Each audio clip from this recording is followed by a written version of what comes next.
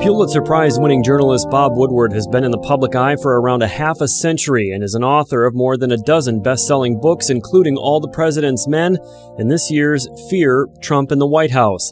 Woodward is visiting the State Theater in Minnesota in December, and I recently chatted with him about the book, the president, the state of journalism, and much more. There are, of course, any number of angles you could have taken with the book, and I'm curious what your objective in writing the book was, and did it change as you were writing it? It did not. I really saw you can focus on his untruthful statements, and that's part of the story, but not enough. The Mueller investigation, special counsel inquiry into Russian meddling in the election and whether Trump or his associates were involved in colluding or coordinating that is a very serious, very important story. I did not find out new information about it, but what he does as president is key, and I've written now books about 9 presidents, and in the national security war area, it's very important, and all of the domestic issues very important. So some of this was covered, but not the real behind-the-scenes meaty debate that I was able to get detail on and take people to discussions, and you can see the rationale, and you can see where Trump will just close his mind on things. His closest aides will say, "Where'd you get that idea?" "Well, I've had it for 30 years. And if you disagree with me, you're wrong." The book is called Fear, and several times in the book, the phrase or variations of the phrase, "fear is power," is repeated. So I'm curious, why was that concept so significant to you in your reporting and writing of the book? It comes out of Trump's own mouth. 2.5 years ago, when I and another reporter interviewed him, he was just on the verge of getting the Republican nomination. This is the spring of 2016. And we asked him about power, because the presidency is about power. And Obama had said some things about power, and that real power comes from not having to use violence. That's what Obama said. And finally, it was a moment, it was almost Shakespearean, like Hamlet turning in a famous aside to the audience and saying, "This is what's really going on. This is what's happening." And Trump did that and said, real power is, I don't even like to use the word, real power is fear. And it struck me, there was something about he was speaking, when he said, I don't want to use the word, but then he did, classic Trump. And you look at what he does, and he scares the daylights out of people, not just in the world or in the United States, but his staff, and says things and propose things. They have to steal documents off the Resolute desk in the Oval Office to keep him from doing some of these impulsive things that would really jeopardize the country and trade and security agreements and top secret intelligence partnerships. Clearly, you've been in Washington a long time. You've covered a lot of administrations, including the Richard Nixon administration. And I'm wondering if Trump is, as he's portrayed in the book and as you've described him here in our conversation, which I would characterize him as described as stubborn, short attention span, a liar, a potential danger to the country. Why do you think more people close to him and in his administration haven't come forward to share that message as they did in some cases with you for your book? Well, in lots of cases they did with me. Across the national security field, across the trade and economic area, you really see how he operates. And to be quite honest with you, I found out I told President Trump this in August when President Trump called me to complain that I hadn't interviewed him, and I said there are all these times I tried to get to you through people close to you. He finally acknowledged that. But I said to him explicitly, I couldn't get answers to the real question of what was going on by going to the White House. I had to go to people's homes, and quite honestly, I'd become lazy and not done enough of that in recent reporting. So I was refocused on really, there's something about somebody's home where I think, generally speaking, they'll be more honest. What was the most surprising thing that you discovered about Donald Trump as you were writing and researching the book? Overall, the people closest to him are the ones who are the most alarmed by his behavior.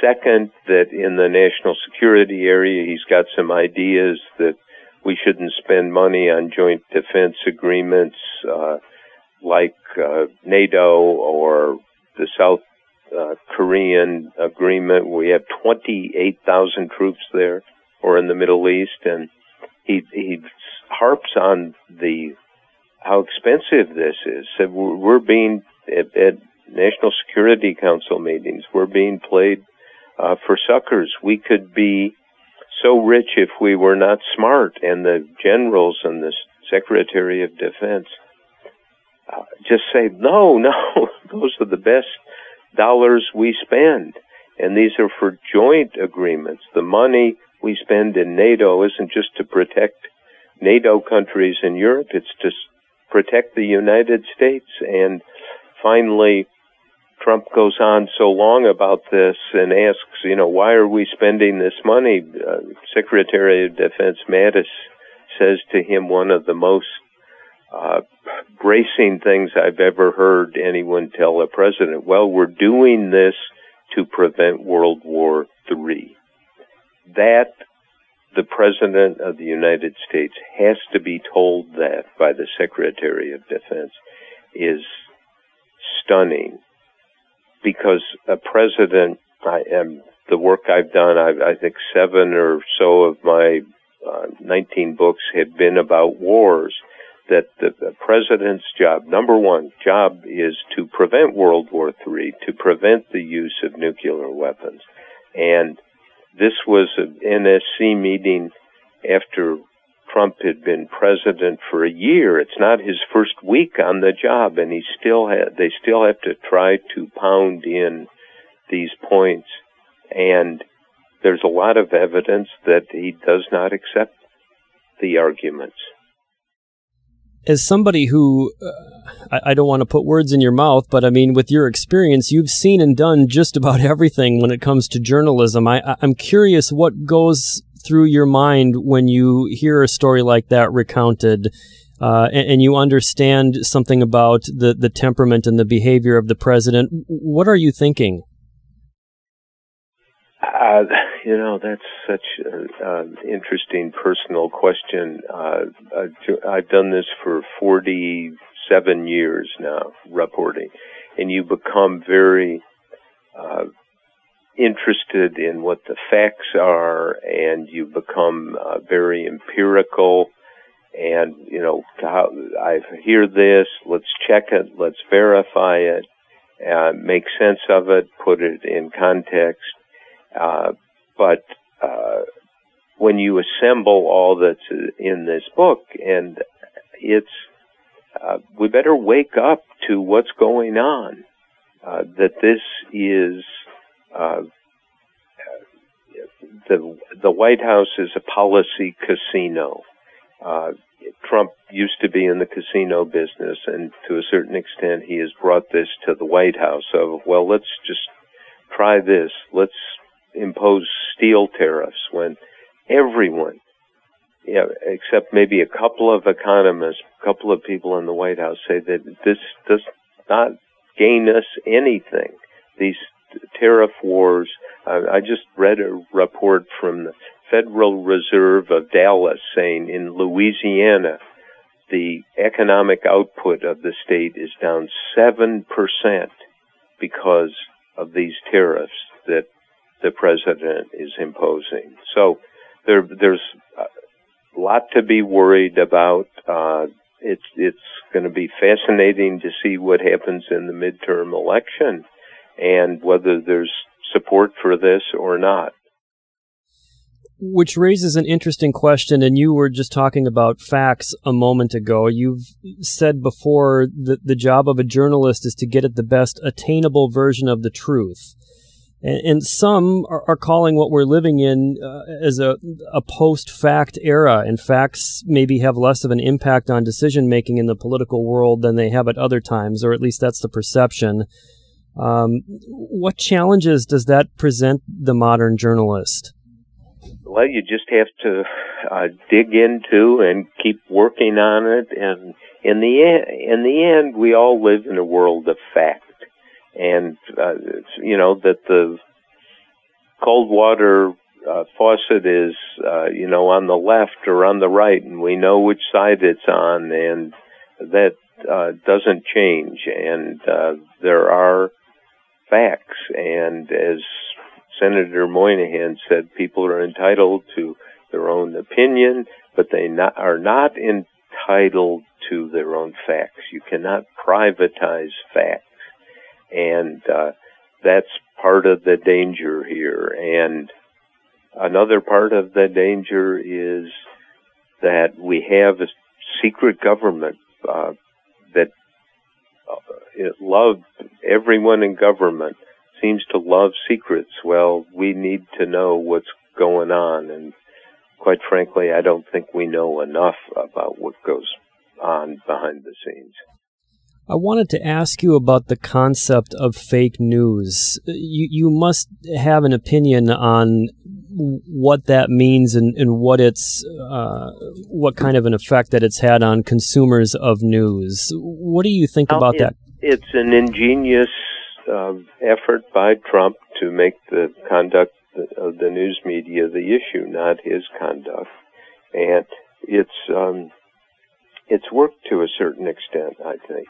And people are suspicious of the media, and so we can't, in the media, rail or complain about the customers.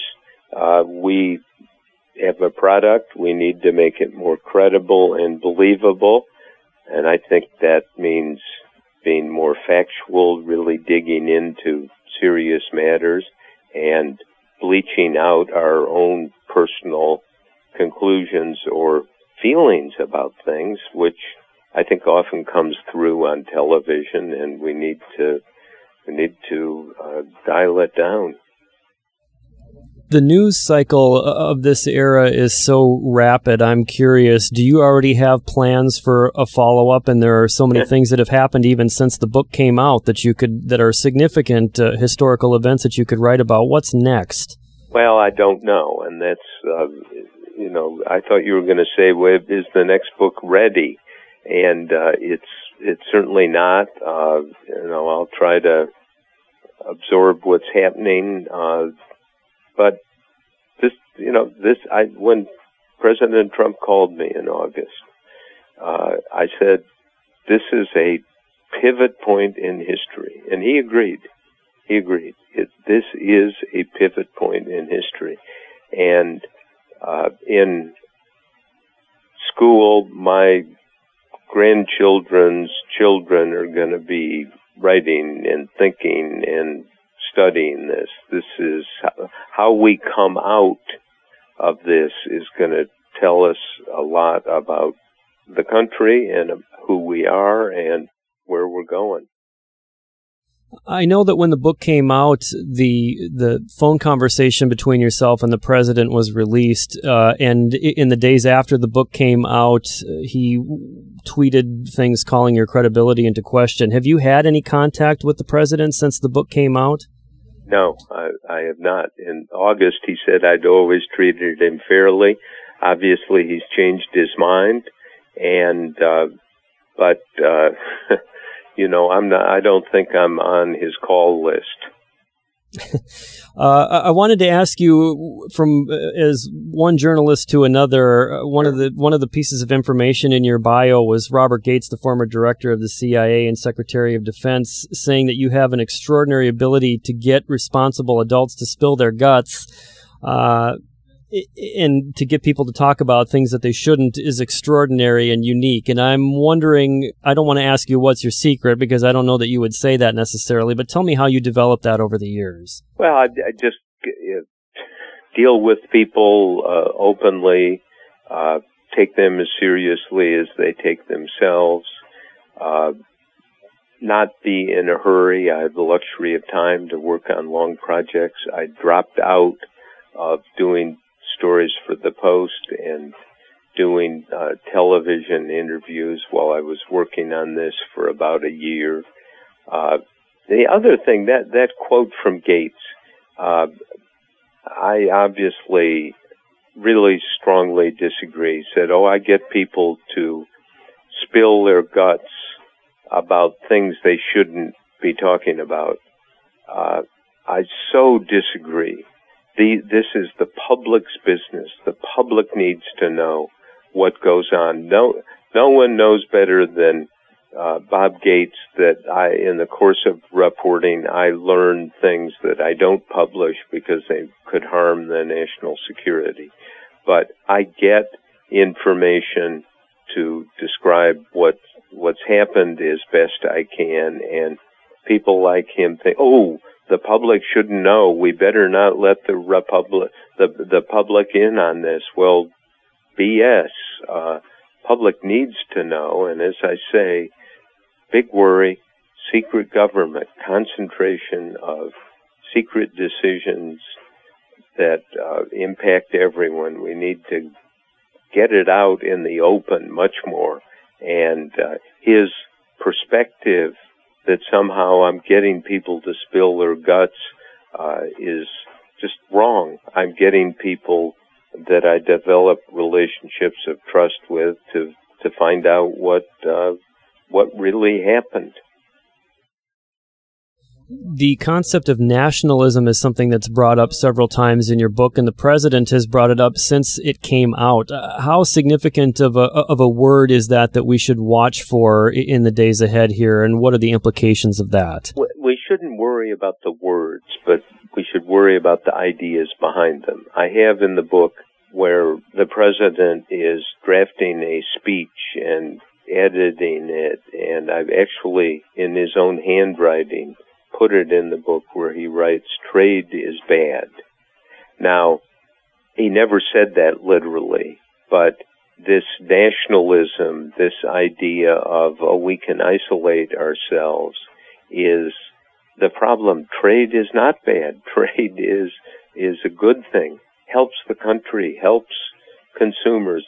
We buy things from China or Europe or wherever we buy them from because they're cheaper and they're better quality. And we can't somehow kind of, let's stop that with tariffs. That's good for consumers. If you buy something, have you ever bought something from China? Yes. Yes. And why did you buy it? Because it was better quality, or it was cheaper. And what does that do for you? That means you have more money to spend on other things, or actually more money to save. So this nationalism, let's isolate ourselves, let's avoid trading with other countries, is a mistake. And that's not my judgment. That's the judgment of 99% of the economists who look at these issues. But left, right, Democrats, Republicans, independents, people in the center, and there is a cliche that two countries that have McDonald's, the hamburger place, in their country will never go to war. And it's a way of saying if there is trade, if there is an openness to our economic systems with each other, that will avoid war. And there's a lot of evidence to support that. And the very last sentence in the book is essentially, I'm paraphrasing here, is that the president is a liar. That's a pretty... This is a conclusion by not some critic of the president's, but by John Dowd, who was the president's personal attorney in the Mueller investigation for 8 months. They worked together, and Dowd finally reached the conclusion after a practice session with the president that the president can't tell the truth. He makes things up. And if he were to testify under oath to Special Counsel Mueller, he would lie, and he would, as John Dowd put it, wind up in an orange jumpsuit. How much damage do you think it does, the nature of some of the news that we have today, which is on its face biased information for one political party or another? How much do you think that convolutes the process of finding the truth, and how damaging is that? Well, it does, but the cable news shows on the more on the left side, MSNBC, CNN, have gone berserk about Trump, and Fox News on the other side essentially loves everything he does. There still is neutral reporting, and my newspaper and New York Times, Wall Street Journal, lots of others, but we've been inflamed, and Trump lit that match, and as I was saying, it's very effective, and so it creates doubt, and we need to be very careful how we work and the tone of how we present things in newspapers, magazines, television, radio. Well stated, Mr. Woodward. You've been very generous with your time today. I've enjoyed it very much. Thank you, sir. Pulitzer Prize-winning journalist Bob Woodward will be at the State Theater in Minneapolis Monday, December 3rd. For more information, you can visit hennepintheatertrust.org.